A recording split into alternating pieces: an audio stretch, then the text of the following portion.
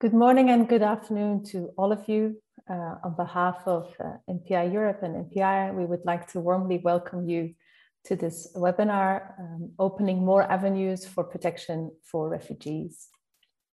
Before we start, I would like to start with some household rules and suggestions. So it's important that before we zoom into the content of today's session, that we also flag to you, should you have any problems, where to turn to. So if you do have a problem accessing the webinar at some point, please do contact us at events@migrationpolicy.org or call us on the number that you can see on the screen.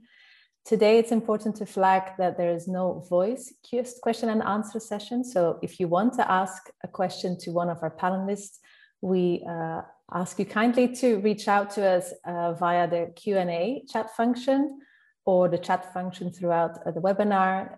You can also write us at events@migrationpolicy.org or tweet at migrationpolicy or hashtag MPI discuss. Later today, you can find the audio on our website at migrationpolicy.org/events. And this webinar marks something very excited, a report that we've been working on for the last year. It's called Refugee Resettlement and Complementary Pathways, Opportunities for Growth. And you can see the link there as well as visit it through our website. We are joined today by different panelists today. We will have the overview on the slide. These are, first of all, we'll turn to Nathan Benton, who's at the Refugee Hub at University of Ottawa for some opening remarks. And then later on, I'll introduce also the other panelists. We have Susan Frasker from MPI, who will give you an overview of the report's main findings and recommendations before we then turn to our distinguished panelists later on. Before we start, I wanted to flag that we're so excited that we can present this report to you together with the Refugee Hub. We've been working hard over the past year, talking to a range of actors working in this field, exploring how UNHCR, national governments, international organizations, local actors, also NGOs and other partners can help to grow resettlement and other pathways to protection. We talked to more than 100 different people and did a lot of research, and we're so excited to be able to share that with you today. And this comes at a really important time with the crisis in Afghanistan. There's, of course, an increased call across the globe for more investment in resettlement and other pathways. So this is also a very timely event to be having this discussion. We're very excited to do that with all of you. But without further ado, let me introduce to you our next speaker, Nathan Benton. Together with him and his team, we've been doing this work, and it's been a wonderful collaboration. Nathan Benton, I'll hand over to you. Wonderful. Thanks so much, Hannah. It's a real pleasure to be with you this morning. And it's been a real pleasure to work on this project together with MPI Europe and the UNHCR team. So I want to thank you for the opportunity to do that and for the great collaboration that we've enjoyed over the past year or so.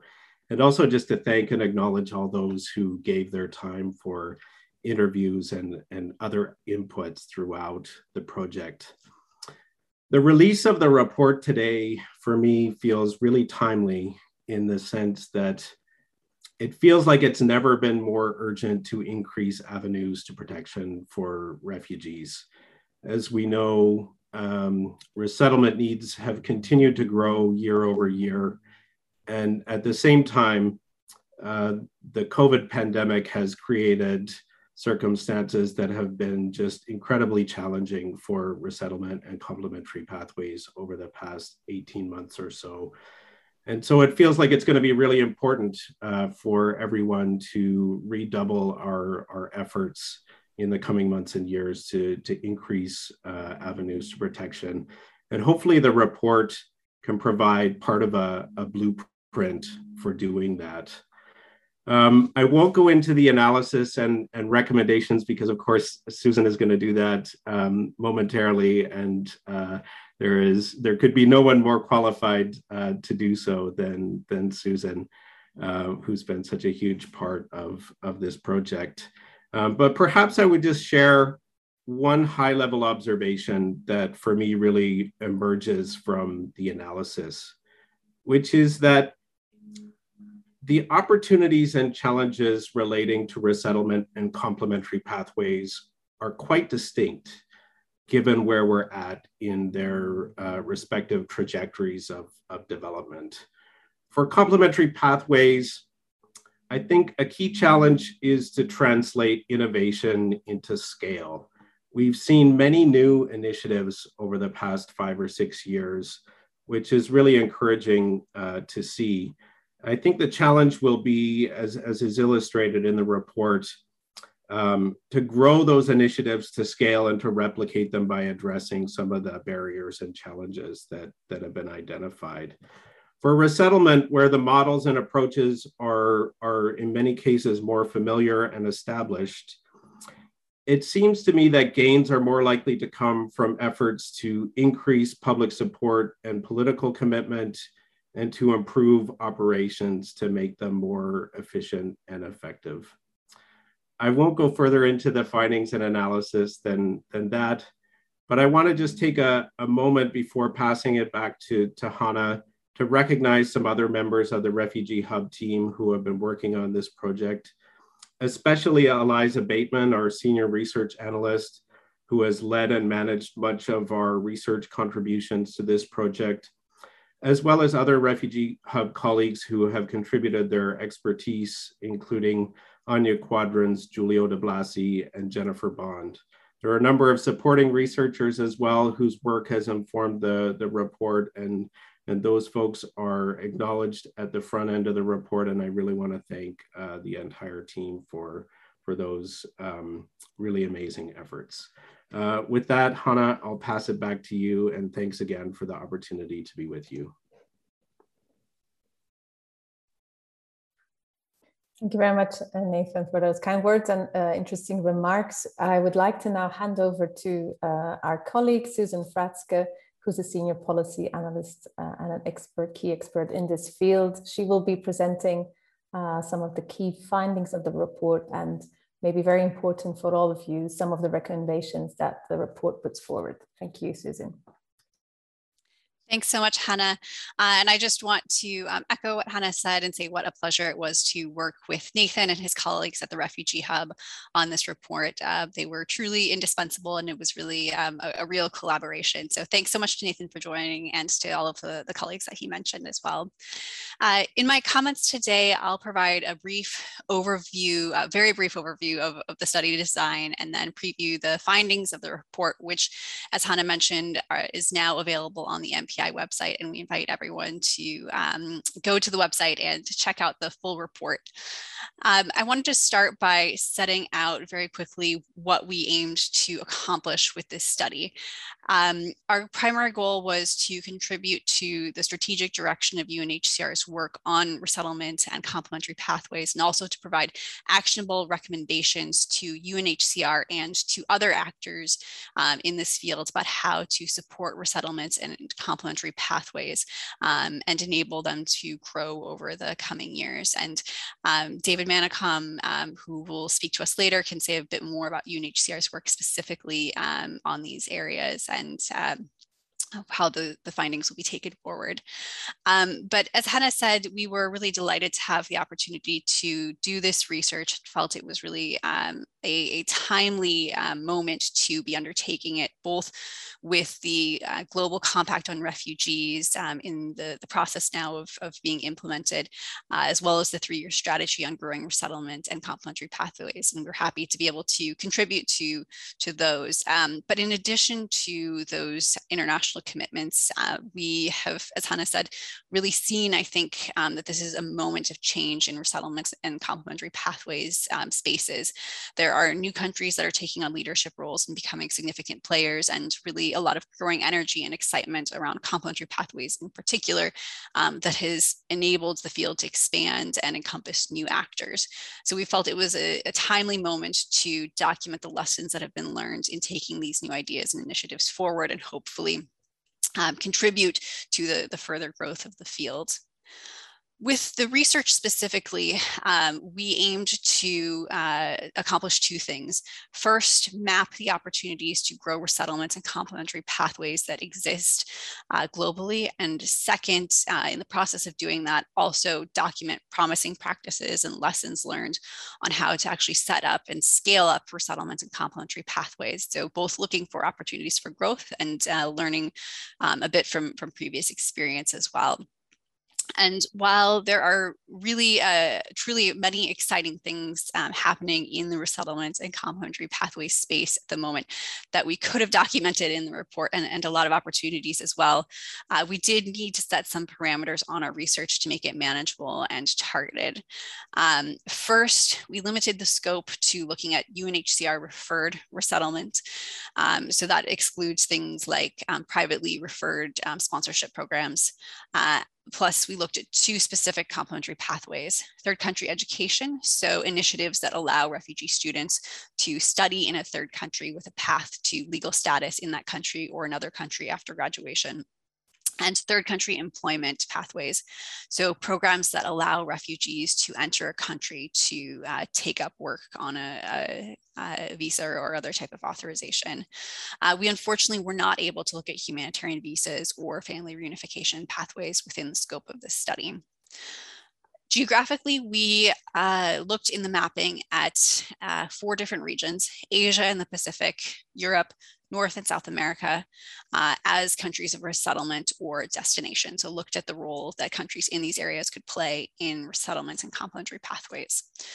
The work was done over 3 phases. The first phase was the global mapping phase, which included a broad scan of all 4 regions to identify possible avenues for growth and potential challenges to growth, as well as good practices. We then did more in-depth case studies in 5 countries to look at more specifically possibilities for growth in those 5 countries. Here we looked at Finland, France, Germany, Japan, and the United States. And I'm happy to speak in more detail in the Q&A about how we arrived at the selection of those countries, but it was based on an assessment of the opportunities and scale of growth that was conducted in the global mapping phase, as well as a desire to try to add to the knowledge that exists in this field. So there's some countries that we're aware have really exciting programs that have emerged over the last few years, but those were well known already to the UNHCR and other partners. And so we wanted to focus on some of the less well-known opportunities. For most of these countries, we looked at resettlement and focused on one complementary pathway.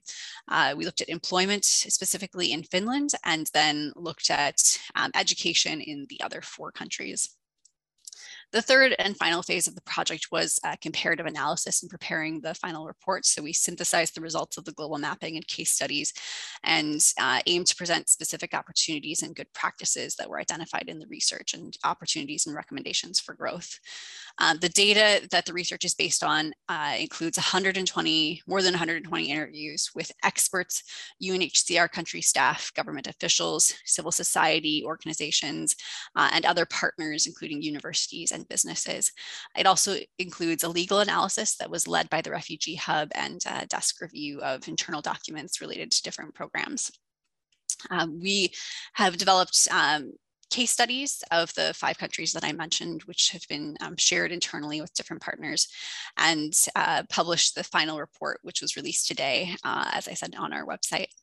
Unfortunately, we don't have time today to present all of the results of all of the case studies, though they're fascinating, although I'm a bit biased, and we'd love to be able to. So instead, we'll focus on the cross-cutting findings of the final report, but I'll be very happy to answer any questions on the case studies in the Q&A as anyone may have them. I'd like to turn first to the cross-cutting findings on resettlement, because resettlement is, of course, a core pillar of the ecosystem of third country solutions for refugees. And we saw, I think, in the research broadly that there's a lot of energy around resettlement in many of the countries that we studied. But as Nathan said, the challenge is really finding ways to direct this energy and ensure that it can really be capitalized on by resettlement programs, both in terms of materializing that energy into political will, and also ensuring that programs have the operational conditions to actually deliver these commitments and ambitions. And there are a number of barriers or challenges, as well as opportunities for overcoming those barriers that were documented in the research. The first, of course, as we all know, is that resettlement requires a political commitment, and governments, before making these large commitments, want to be confident that the public is behind them in expanding a program.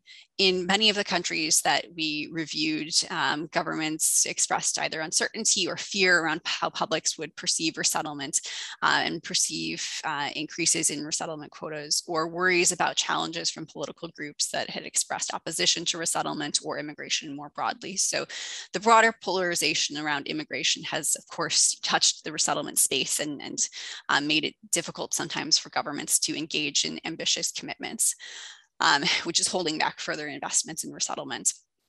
But we also saw that a really nuanced understanding of how resettlement and refugees are viewed and what fears publics might have and narratives that they respond to is actually lacking in a lot of the countries. Where there is public opinion research, it's not always targeted enough to be useful, or it isn't well designed. And I know this sounds like a very academic point, particularly coming from a researcher, but it has real implications for policy. So just to share one example, in one of the countries we looked at, there was a survey that was widely cited by the individuals we spoke to as proof that the public was fearful of refugees and a reason for not further growing the resettlement program. But when we actually looked at the survey as part of the desk research, we saw that the questions with regard to refugees were actually part of a larger public opinion survey that covered a wide range of topics. There were only maybe 3 or 4 questions specifically on refugees, several of which touched on security issues specifically. And those questions about refugees and whether or not the respondents viewed them as security risks actually came after a whole series of questions about crime and public security, which is actually very problematic from a public opinion perspective, because when you ask people questions after a long series of questions on a different topic, they're primed to think about whatever you're asking in a different light. So it's very possible that people, after having thought a lot about crime, were then primed to think about crime when they were talking about refugees. Yet the survey and the findings have really informed how officials have thought about opportunities and public responses for resettlement, despite the fact that there is public mobilization in other areas around growing resettlement. So there's really a need to improve understanding of public views of resettlement in a really detailed and nuanced and high quality way, and how to shape them. And I should say this is particularly a need outside of countries such as the US and Canada, where a lot of research already exists, because data like this actually do really drive policy decisions and influence how governments and policymakers perceive opportunities. Second, as I said, despite these concerns on the parts of officials, we do actually see some very active and vocal constituencies in support of the growth of resettlement in several countries. The challenge has been that there aren't always pathways for these groups to really make their voices heard or to influence resettlement decisions. And I think there are a couple of examples that illustrate this point. Finland, for example, for the last several years, cities and towns have offered to take in greater numbers of refugees than the national government has decided to admit through the national quota. And because the quota is set at the national level through a political process, the places that cities and regions have offered and made available to refugees at the local level haven't always been able to be filled. So there's a capacity and public interest that isn't always capitalized on. A contrasting example comes from Germany, where there's also been very active local support for resettlement, and state level governments have actually moved forward with creating their own resettlement programs over and above what the national government is doing. And this is possible because the law actually allows state governments the authority to do this and to create these sorts of programs. Across the mapping and case study countries, we saw that there are a lot of examples of local business, student groups, and others who are very anxious to find ways to support resettlement.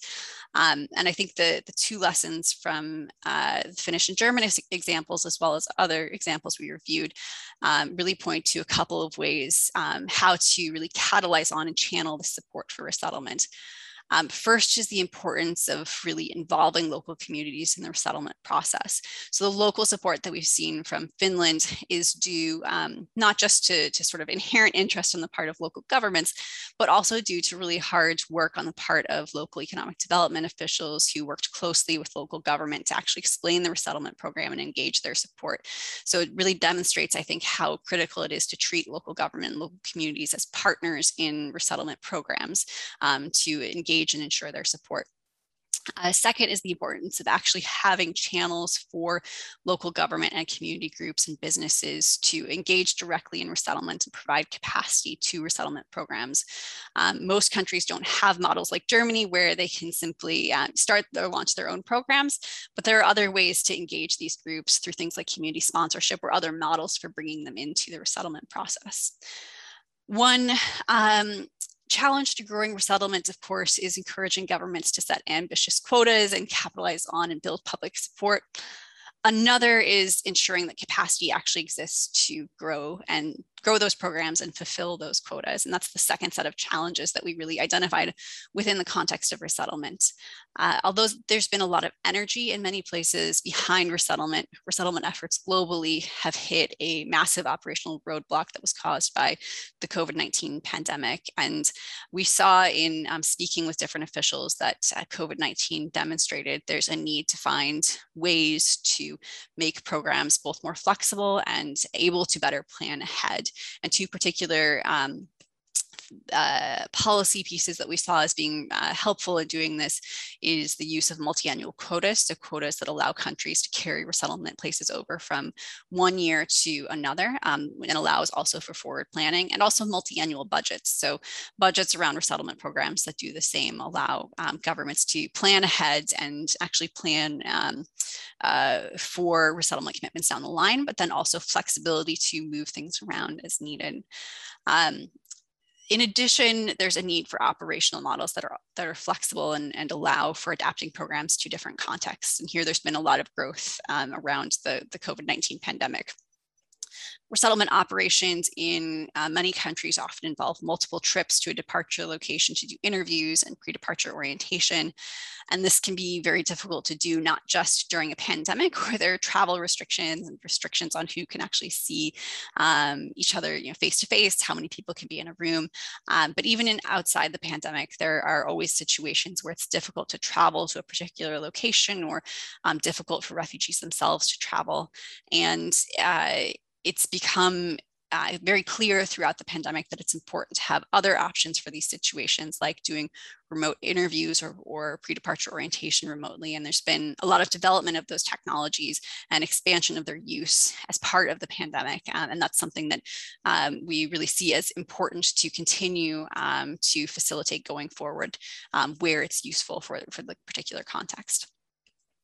Finally, we also saw in all of the countries that we reviewed that there's a high degree of interest in really continuing to learn from each other, not just for new resettlement countries where targeted peer support and training is really important to developing their programs, but also for existing resettlement countries who felt that they still have a lot to learn from their peers who are developing new and innovative practices that could be useful to them. So there's a need for peer support initiatives in the area of resettlement to also include those existing resettlement countries so they can continue to learn and grow their programs. There's also a need for opportunities to exchange operational information and further coordinate resettlement operations between resettlement countries, including possibilities for things like sharing venues or staff from certain departure locations, or simply enabling countries to know more about what they're doing in terms of selection missions, schedules, those sorts of things, so that countries aren't competing for different resources. One good practice we identified in this area is the EASO, the European Asylum Support Office Resettlement Network, which connects resettlement countries across Europe so they can exchange information about their programs, and also now is developing a system for exchanging information about when selection missions and interview missions and things are scheduled. And they've also developed a process for sharing some space and staff in certain departure locations as well. So as I said, there's a great deal of energy and potential around resettlement, but also a lot of work to be done to ensure that this energy can be harnessed and doesn't go to waste. And that means both ensuring that there are ways for communities and interested constituencies to get directly involved in resettlement programs, and also making sure that programs have the right policy settings and operational know-how to make sure that quota places that they pledge can actually get used. In the area of complementary pathways, I think we also observed a great deal of energy and enthusiasm specifically for refugees to work or study in third countries. And as I said, is the case also in the resettlement space. A lot of this interest has come from non-traditional actors who are eager to be involved in supporting refugees. And complementary pathways have really provided an outlet for many of these groups and individuals to participate and become involved. But there are a number of barriers that we'll need to work to resolve in the next years, and UNHCR and the 3-year strategy and CRISP initiative and task forces have already been working in many cases to address. The first is legal frameworks. Legal frameworks are really the largest hurdle to starting new programs and expanding existing ones.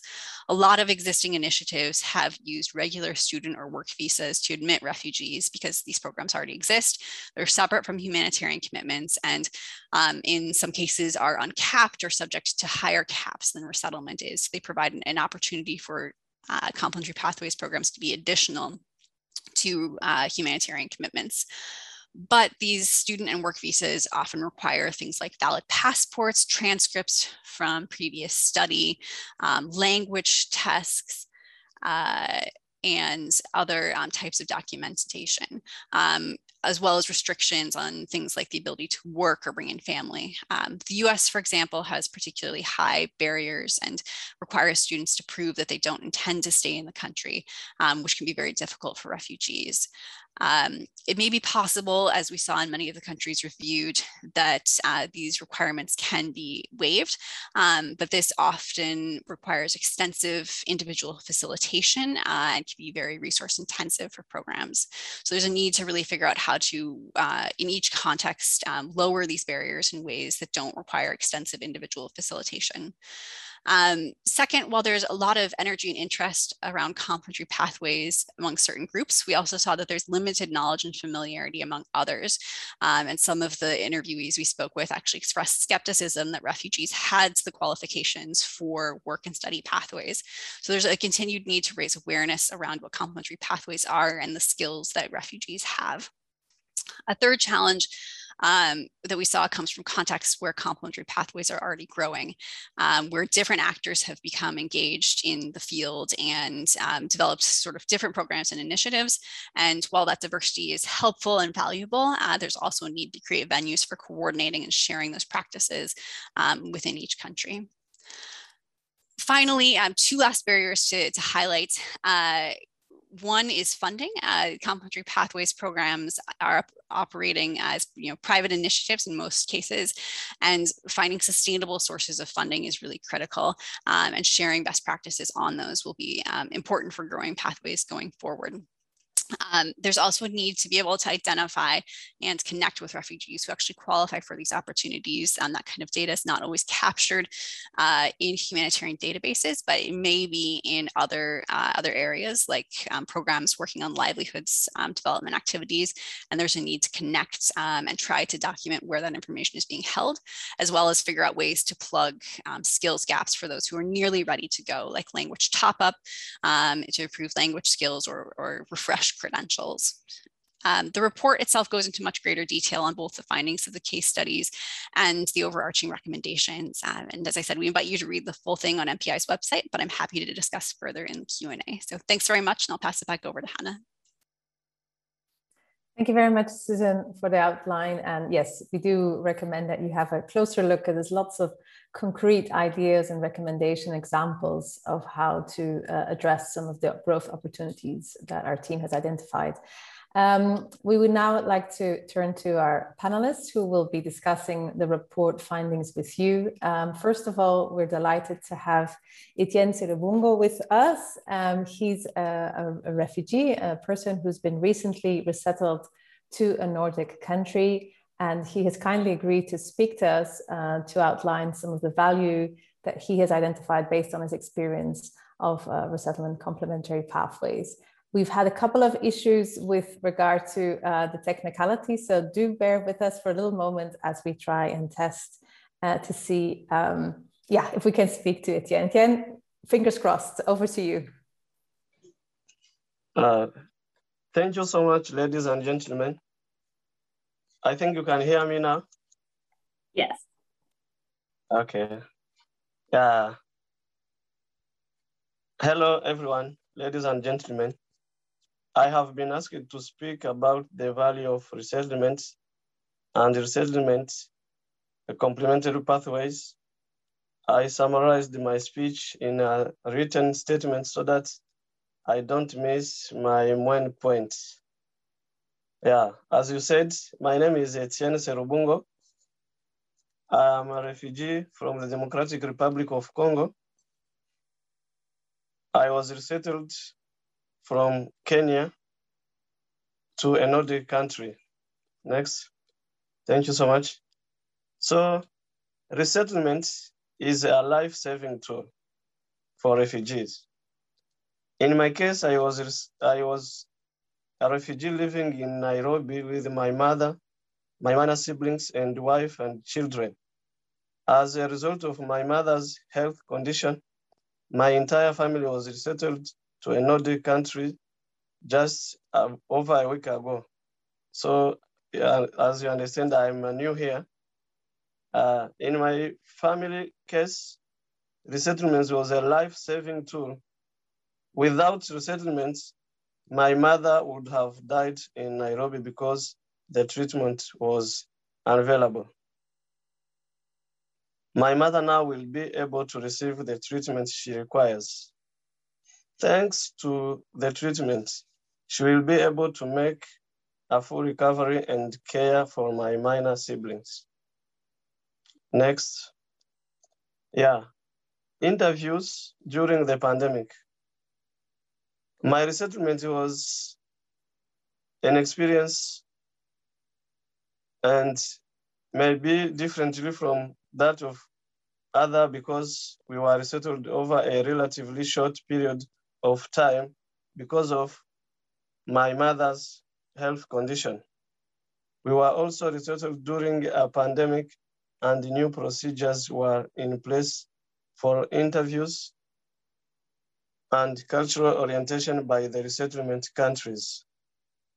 So some states believe that it is not possible for them to conduct resettlement interviews because of the COVID-19 pandemic, but it is possible. As I said, for me, I did an embassy interview online or resettlement interview online with a country, and it went very smoothly and it was so good. And we did the cultural orientation online as we did for the resettlement interview.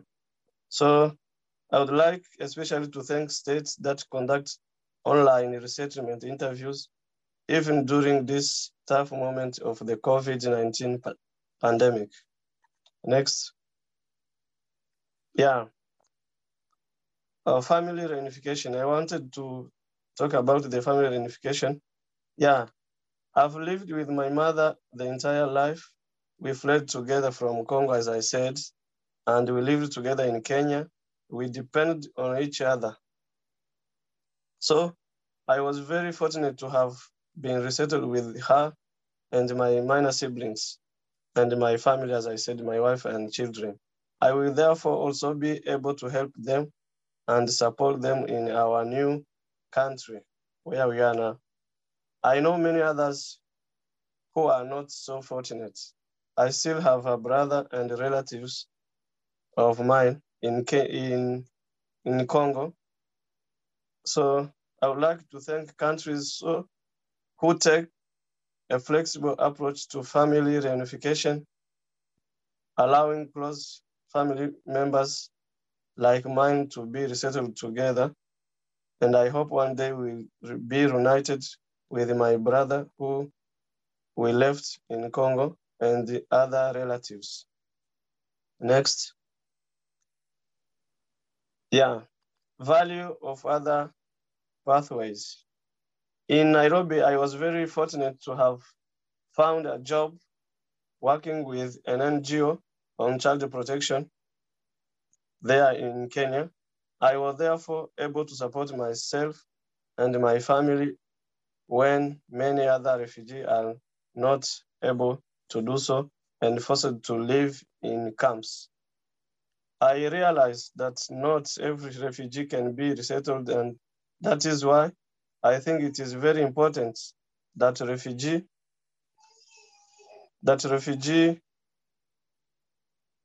with skills can obtain information about scholarship and employment opportunity in Europe and other countries such as Canada and the United States.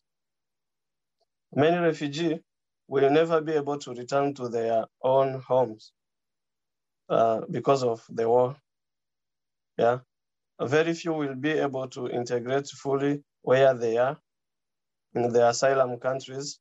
And it is important that those options be available to them and that they are able to access them. Next. Yeah, my hope of the future as one who was resettled last week. My aim now is to learn the language where I am now quickly and to find employment in order to support my family and contribute to my new country and the community. In the future, or in the few weeks, we will start our language classes and my children will begin school and kindergarten, and I am hopefully for the future. Thank you so much for this little contribution about the resettlements. Thank you so much. Thank you very much, Etienne. We really appreciate you making the time and going through the effort to join us for this conversation and doing this so short after you changed country, changed continent, and had to deal with all the kind of technical issues that we all have to deal with day in, day out. But we're often used to. So this is really very warmly appreciated. And yeah, thank you for outlining some of your experiences, but also how you look at the resettlement opportunities that we're discussing today. And we may be coming back to you with some questions later on. Okay. Thank you, Etienne. We would like now to turn to our other panelists as well, Rebecca Granata. She's the Associate Vice President for Global Initiatives at the Bard College. Thank you very much for joining us, Rebecca. We would like to explore with you, based on your work with the Global Task Force on Education, what are some of the key opportunities that you have been identifying through your work and how these match with some of the recommendations and findings that Susan's outlined that you found in our report, and where you see some of the greatest opportunities arising in the immediate and longer term. Thank you. Great, thank you, Hannah. I appreciate the opportunity to speak to all of you about what the Global Task Force is doing and some reflections on the report. So I'll just tell you a little bit about the task force and then launch into some wider reflections. The task force was launched by UNHCR in 2020 with a mission to support the expansion of education as a complementary pathway for refugees to third countries. It's now co-chaired by the Open Society University Network and the World University Service of Canada, with UNHCR as a technical advisor. The membership's committed to several key objectives related to complementary education pathways, including promoting a set of globally acknowledged minimum standards bringing together key stakeholders for advocacy-related work in expanding tertiary opportunities, and developing new tools and resources for stakeholders to design and implement. The report touches on a number of areas in relation to education pathways which resonate with the wider work of the Global Task Force. Consortia composed of very different actors are key to supporting complementary education pathways, which the report hints at. In the realm of education pathways, support and participation are often siloed, with humanitarian actors working on one aspect, universities considering another, states looking at yet another. Task force membership is intentionally diverse to address this need, with state actors, Portugal, Germany, and Canada, university networks such as the Open Society University Network and UNIMED, foundations such as the Japan ICU Foundation and OSF, and NGOs such as WUSC. And such a roster situates the task force as able to collaboratively address both global and context-specific challenges that impede complementary pathways, from promoting the use of certain visa category frameworks to designing preparatory programs for learners before departing their countries of first asylum. So when designing pathways, it's critical to leverage resources and strengths across multiple and diverse partners to ensure broad support and buy-in, legal and logistical coordination, as well as cost efficiency. In line with the report's recommendations, the task force's mission is geared at broadening public support for refugee mobility, encouraging peer support between established actors working in the education pathways arena, and those also seeking to establish new pathways, and also creating venues for a broad range of partners to exchange practical information and to share best practices on their experience of running or setting up education pathways programs. The task force is going to be launching a global community of practice to bring together a number of actors working in very localized settings, as well as more regionally and globally, to build members' capacity to develop, implement, or expand third country education pathways through trainings and workshops, peer-to-peer exchange, to conduct research, to develop tools, to think about sustainable funding models, and also best practices. As part of this, the community of practice is going to be launching a series of 5 training modules, which will address some of the concerns that the report raises in early October. It'll open up avenues for conversation amongst many different actors, states, universities, and others who are key to unsiloing some of this work. Also, through the community of practice collaboration, the task force is aiming to address one of the priority areas named in the report, scalability, particularly when it comes to decreasing the level of staff time and commitment and resources needed to operate a program. So to make complementary education pathways work, it's critical to invest in awareness raising outside of humanitarian and government spaces, such as with universities. For example, the report points out that it's necessary to encourage higher education institutions to create the educational opportunities by sharing success stories about refugees who were well equipped to meet the challenges of university education. But bringing in universities, as I'm sure many of us know, needs a lot more work than that. First, we need to speak a language that universities understand, which the report also references, not only humanitarian and NGO workers. Terminology such as complementary pathways doesn't really resonate with universities and kind of needs a little bit of revision when we're speaking to this audience. Task force efforts also support bringing universities into education pathways development earlier than serving as receiving institutions, but actually participating in the conceptualization and the design of implementation of education pathways programs. University actors have a lot of potential for taking a lead. For example, higher education leadership can mobilize to advocate with state actors for expanded or new approaches to admitting refugee students and to support the expansion of refugee sponsorship. Universities can also advocate in their local context with an aim of attracting talent to their localities, which is an approach that would probably resonate well in the US. Universities should also be really involved in setting up the preparatory courses and training for students to successfully transition into these higher education institutions, which includes supporting the application processes, all things the report is referring to. Finally, universities in specific contexts could form consortia or expand the purview of their existing networks to expand and institutionalize pathways programs. So finally, I just want to mention a number of contexts where there are opportunities for education pathways growth. The report says that the creation of new complementary education pathways programs seems more feasible in countries where legal frameworks are already broadly amenable. So for example, in Europe, where there are clear student visa frameworks, and where a government's open to exploring sort of minor regulatory or operational changes to mitigate any remaining barriers. Expanding pathways in such contexts is a key task force initiative, and yet a number of new contexts also have ample opportunity for the establishment of pathways programs. The US is one such location, since President Biden's administration is committed to increasing refugee resettlement by setting an annual global refugee admissions cap to 125,000 and pledging to make more avenues for entrance available, including through higher education visas. Additionally, and importantly, I would say that the university system within the US is experiencing a fundamental shift. Higher education institutions have augmented their social missions, increasing their commitments to diversity and equity and inclusion, as well as global civic engagement initiatives.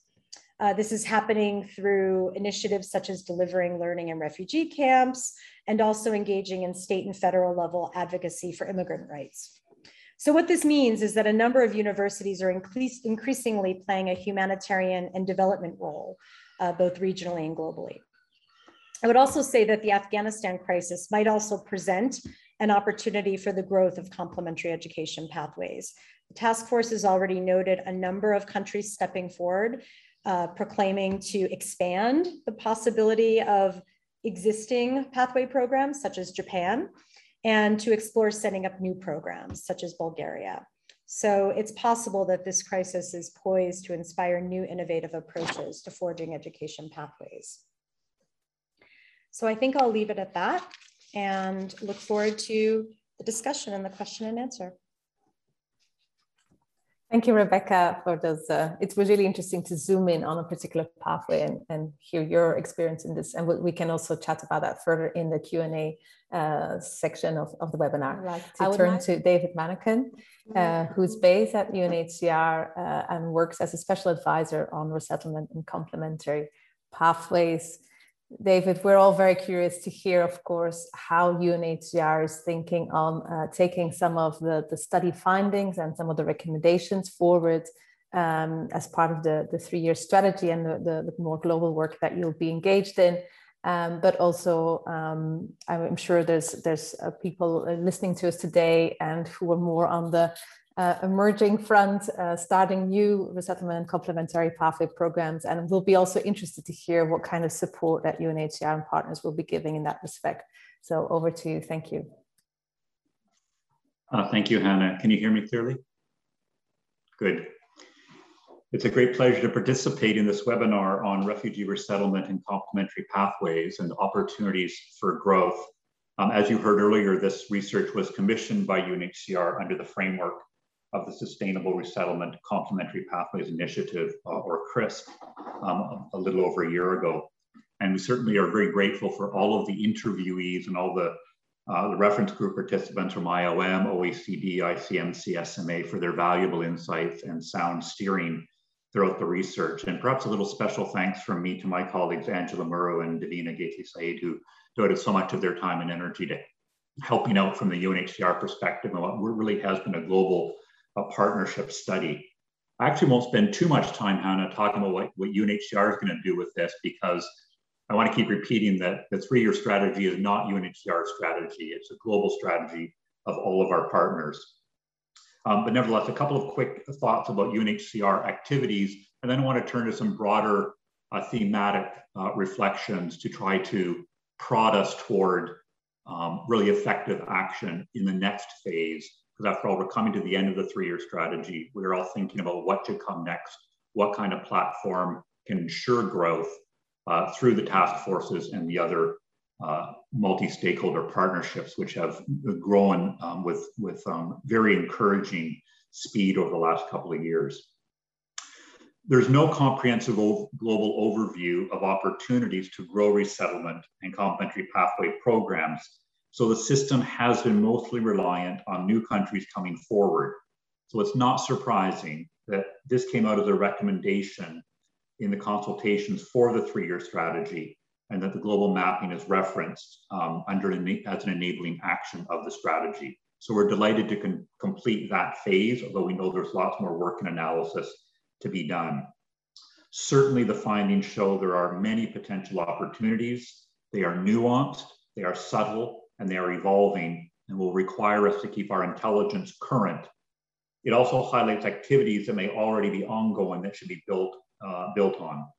We'll work closely with UNHCR colleagues and all partners in specific country settings. And as I want to talk about in a minute, there's a challenging balance to work here with regard to common principles and country-specific tactics to get real program growth. Most of these activities will require joint action to be successful. We also think the findings will be valuable in directing the work of the CRISP and engaging with new and emerging countries going forward. So as I turn to the broader reflections, I want to say a couple of things at the start. I want to add, after every paragraph I say, although I won't say it every time, while ensuring quality protection. We know we mean that, whatever we're talking about, but we need to reiterate here the principle of quality protection in all of our pathways. And then secondly, the principle of refugee self-agency and self-respect. This is fundamentally why after protection is obtained through a movement to a third country, the next phase is ensuring refugee self-agency and self-respect. I think that's just so crucial. And I think those should be envelopes around all of our discussion in these areas. After all, the fundamental premise of the compact in this area is to increase the overall quantity and quality of both protection and solutions via safe pathways to third homes. So I want to touch briefly on a couple of overarching thematic principles that occurred to me. One is, when you're reading the report, one is country-specific issues versus overarching principles. When I finished reading the report again yesterday, I wanted to sort of say to ourselves, we need to be respectful of national cultural differences, but not dissuaded by them. Countries change, and they sometimes change much more quickly than we think. I had the experience 20 years ago of promoting community sponsorship on behalf of High Commissioner Guterres in Europe. And everyone in Europe said that couldn't be done in Europe. It was something weirdly Canadian. Now there's programs in the UK and Ireland and Germany and Spain and Belgium and so forth. Countries change and contexts change, and the political and social structures sometimes evolve very, very quickly. We're so used to saying that Japan doesn't do immigration. Japan has 3 times as many temporary foreign workers as Canada does at any given time. And we know from history, there's nothing more permanent than a temporary foreign worker. So there are opportunities that evolve quickly. We need to understand the local cultural and political context, but try not to say to ourselves, we have to write off that country. That country doesn't do these kinds of things. We have to continue to work ferociously on ways in. Another theme to talk about across the report, I think, is the role of subnational governments. No time to go into it all here, but we've seen many, many examples. In Finland, the support for resettlement in municipalities. In Germany, in Canada and Australia, local development authorities, state and provincial governments, the role that community sponsorship can play, structuring our engagement through things like Eurocities and other networks.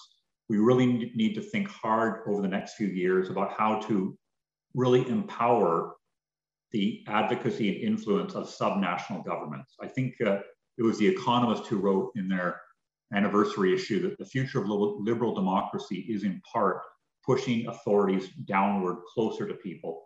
I think that's something that our work over the last couple of years has reminded us very strongly. That's where the action is to some extent. And we need to find structural ways to enable those local partners to turn their enthusiasm into national influence to grow big programs. So many different areas to cover. The administrative or regulatory waivers needed for education and labor pathways. Here is where there's a lot of exciting developments going on. that it's now time to turn them into global knowledge sharing and get government bureaucrats realizing that other countries have figured out ways to do it, other countries a lot like them, and do mutual learning to start to turn these programs on. In a lot of these areas, there's huge enthusiasm by the business sector, by the education sector, as Rebecca knows. And frankly, to some extent, we need governments to get out of the way, find ways to be helpful, but get out of the way. Don't have time to cover all of these, but one thing that we could think about going forward is this, this catch-22 of public perception. We can't do resettlement because resettlement might make our public nervous. It might create a backlash.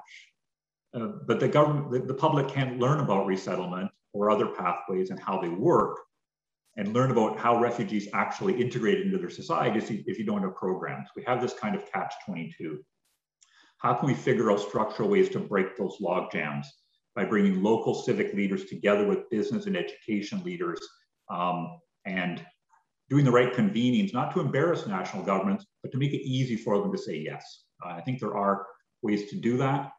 Relatively small amounts of seed funding can create local integration partnership structures with the police and the city council and education providers and the Chamber of Commerce, health officials, all in the same room, figuring out how to do it and look and watch national governments see how that can happen, how that can work in action. I've got to wrap up given the time, but Nathan talked about translating innovation into scale, and that's one of our big challenges, isn't it? Look at all the things that we're starting to do to put third country solutions together, not yet knowing whether they will result in incremental or transformational growth. We've got Project Grow at UNHCR to try to leverage our national partners for stronger integration, reception, community support type processes to grow resettlement. We've got networks of cities, we've got industry sectors, healthcare, construction, hospitality, transport, all with huge labor shortages right now. Education networks, employers, or unions, organized labor, an area we've barely started to scratch. Each of these warrant a sub-strategy. And frankly, we probably need to spend a little less time and energy on more generic convenings of the already converted and building our access to influential decision makers across society and making that access to influence structural. It's changing organizational charts, it's changing roles and responsibilities so that safe third country solutions are part of somebody's job in our organizations and in our governments and across the landscape. I'll leave it there for now. I would just want to wrap up by saying that we in UNHCR and all of our partners are right now thinking hard about how to make all of the rich partnerships we've built over the last few years results oriented and impactful in 2022 and beyond. So I hope that you will all join us in figuring out that secret recipe. There's a lot of opportunity. The political landscape is mixed, but the broad social and economic trends provide us with lots of opportunity across the political spectrum. Thank you. Thank you very much, David. Yeah, I think you've really inspired us with thinking through how to engage with a huge variety of different actors and stakeholders and really thinking through, as you say, how to work with each of those. And I already see that in the chat, this has very much resonated with some of the audiences and really thinking through how to mobilize and do justice to some of the strengths and opportunities that different actors have identified in this area and really take this forward. We would now like to turn to the Q&A section of this webinar. As I said in the beginning, you can use the Q&A function or the chat function and send your question to all panelists, or you can write events@migrationpolicy.org.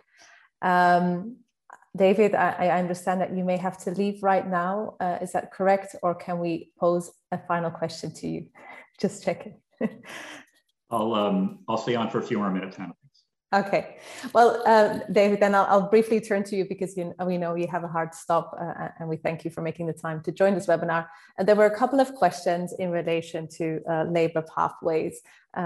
Two questions on the one hand from Ray Kozlowski, talking about the fact that 9 out of 10 refugee countries that he was referring to, there's a lot of employment in the agricultural sector. And so he was very curious to see, on the one hand, to what extent refugee destination countries may be wanting to also make sure that these people can be brought in, and actually can be brought in terms of, for example, country farming and processing sectors. But the question I want to put to you is another question related to that by Janet Uma from Refuge Point, who said, are there concerns that these kind of growth in complementary pathways could have 2 repercussions? On the one hand, maybe a reduction in either the volume of existing resettlement spaces or them going down over time, and or would we see that states may prefer to use those kind of pathways to select certain refugees with particular skills or diplomas that better reflect maybe some of the labor shortages that they may have in their country? So if we can ask that last question to you, and then I'll turn to Susan maybe for the first one. Thank you. Yeah, I mean, it's inevitably a concern. Generally speaking, we tend to find that countries who are interested in being proactive in developing safe pathways for refugees through labor, through family reunification, the big area which we almost need another whole session on because we weren't able to cover it in this report, or education pathways. We generally find that the countries that are proactive in those areas are also countries which are proactive about resettlement and want to grow resettlement. There are an exception or 2 right now, and those are of concern. The advocacy position is very clear that these are to be, none of us like the term complementary pathways, but that the numbers are complementary or additional to resettlement it's all of our responsibilities to repeat that message in all fora. And I've heard it said most passionately often by some business people who are interested in hiring refugees and do not want in any way the work that they are doing to help create employment opportunities for refugees to damage resettlement programming. There's not normally a conflict. Of course, some country or a country or 2 may decide to do it. I think we have to have confidence, as the Global Compact does, that in the long run, narratives of refugees as contributors, not only as victims, is one that refugees want to hear and want to be part of. I get a little teary-eyed hearing refugees talk about the moment when people started to interview them about their skills, not about their needs. They wanted to be talked to about what they could contribute, not just about what they needed. So I am convinced that in the long run, education and labor and other pathways will be supportive of the humanitarian protection need of needs-based resettlement. Will that happen 100% of the time? I doubt it. The world doesn't work that way. I think overall it's working in the and space, not the or space, that we have to do. The need is so big, we can't sit here and say we can't try these other pathways because there's some risks involved. We're going to do resettlement the way we've done it for the last 20 or 30 years. That's all we're going to try. I don't think we can do that. Thanks. Thank you, David, and thank you for staying on a little bit longer. And we understand you may need to leave now, but thanks for joining the webinar. I'll just hand over now to Susan. Susan, if you could, give some more information in response to Ray's question, that would be great. Very happy to. So on the question with regard to agricultural employment, I think it's a very good one. One of the challenges that we see around scaling up of refugee employment pathways is that these often use existing employment visas. And with regard to pathways such as agricultural immigration and labor pathways, there's a concern that these tend to be temporary and they tend to not necessarily come with all of the rights that are normally like to see around resettlement or humanitarian programs. So I think the challenge to opening up labor pathways to other skills. It's figuring out how to address those questions around the level of protectiveness of a particular pathway, like an agricultural labor pathway, when someone might be moving on a visa that doesn't encompass all of the normal rights and other benefits that we would normally like to see. I think the answer to that may come in part in trying to address some of those barriers and challenges around those temporary and we don't have a better word, but lower skilled pathway programs, though you could argue that that's lower skilled isn't really the right term to be using there, given the amount of skill that's required for a lot of agricultural positions. And trying to address some of those broader challenges within those visa frameworks, as well as looking for ways to maybe strengthen them with regard to refugees, specifically through creating particular waivers or particular guidance around or pathways for refugees once they arrive in a country. But I think there's a wider opportunity within the complementary pathway space, as we're talking about building programs that benefit refugees, to also look at some of these issues in other visa programs that are not always supportive of the working conditions and rights of those broader groups who are traveling on them, and having sort of a wider conversation around how to strengthen those programs. On the question of cherry picking, I think David answered it very, very well. And I would just say that I think our view from the report was also that there may be potential within complementary pathways to begin to engage countries that haven't always been involved in the resettlement conversation in broader conversations around humanitarian pathways through the complementary pathways space. And as David said, that won't always result in an on-ramp to resettlement later on, but it can help to familiarize wider constituencies and publics with refugees, the value and skills that they bring, and begin to shift narratives around who refugees are. So it's, as David said, it's worth bearing in mind that these should be complementary to resettlement, but it's also a tool that can be used to begin to shift some of those narratives and engage a broader constituency of countries and publics and other actors in conversations on humanitarian pathways. So I'll hand it back over to Hannah. Thank you very much, Susan. We now have a question for Rebecca Granato. Rebecca, there was a question from Melissa in the Q&A in terms of the education, but also employment pathways. In terms of eligibility, she was flagging that the numbers of who may actually have access to any type of education is really low. And so that many are left out for the moment from these kinds of pathways. So what she was interested to hear from you is whether in the longer term we can expect these pathways to grow, to allow more people to benefit from it, and meet some of those initial requirements.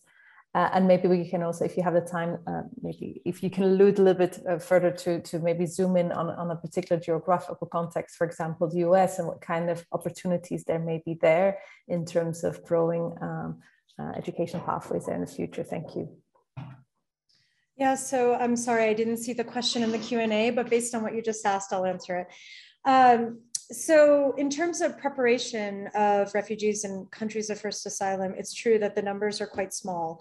So what I think a lot of partners are attempting to do is to provide preparatory and bridging programs that will open up access so that students can actually be prepared to move into the pathways as they open in places like Europe, in America, in Canada.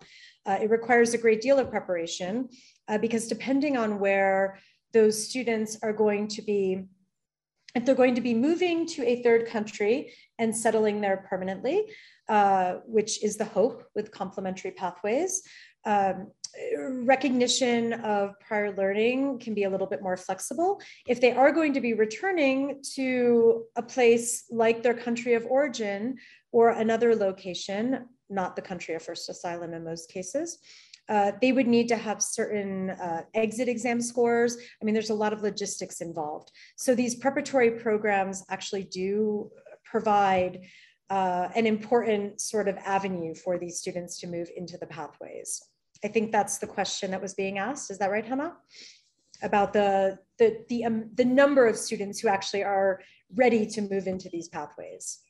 No, I think it's more about the possibilities. I mean, the volume of the places currently available to those. Sorry, that's I think the key. The concern was, for the moment, it's both the numbers are small, but also those who are actually eligible as a result also for these are small, and is there opportunities to grow this over time? Is there opportunity to grow? Okay, that's the question. Sorry, I misunderstood. So yes, I mean, that's exactly what task force members and other partners are working on, is actually growing the possibility for additional pathways. I mean, Canada really leads the charge with the numbers of students that they're taking in. There's a real emphasis right now, as I mentioned in my comments, on expanding complementary pathway opportunities in the US and really creating another visa category so students can come in not as asylum seekers or on refugee visas that are only earmarked for resettlement, but really so that they can come in as students, as higher education students with durable solutions attached. The goal is to expand the numbers there so that a number of complementary pathways will also meet those resettlement numbers. And I think this is the case in a lot of other places too. You know, places like Japan, they take very few students, and they often have very limited focal points on the countries where the students are originating from. But a lot of the advocacy work is on expanding those opportunities and ensuring that the countries of first asylum are not limited, the countries that the students are being received from, and also that the numbers of opportunities are widened. Thank you very much, Rebecca, for outlining this. And I think we've come to the end of our webinar. We haven't been able to respond to all of your questions. I saw a question also from somebody who had missed the beginning and was asking what we're exactly focusing in the report. I just wanted to flag again that we were focusing on resettlement, on the education and labor pathways.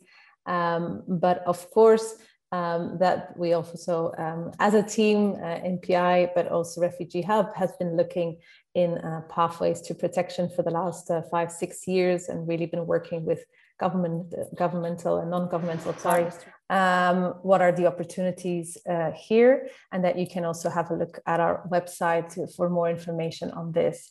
As mentioned earlier, the audio and video from today's webinar will be available on our website, migrationpolicy.org/events. And if any reporters are on this webinar, you can contact us via Michelle Mittelstadt.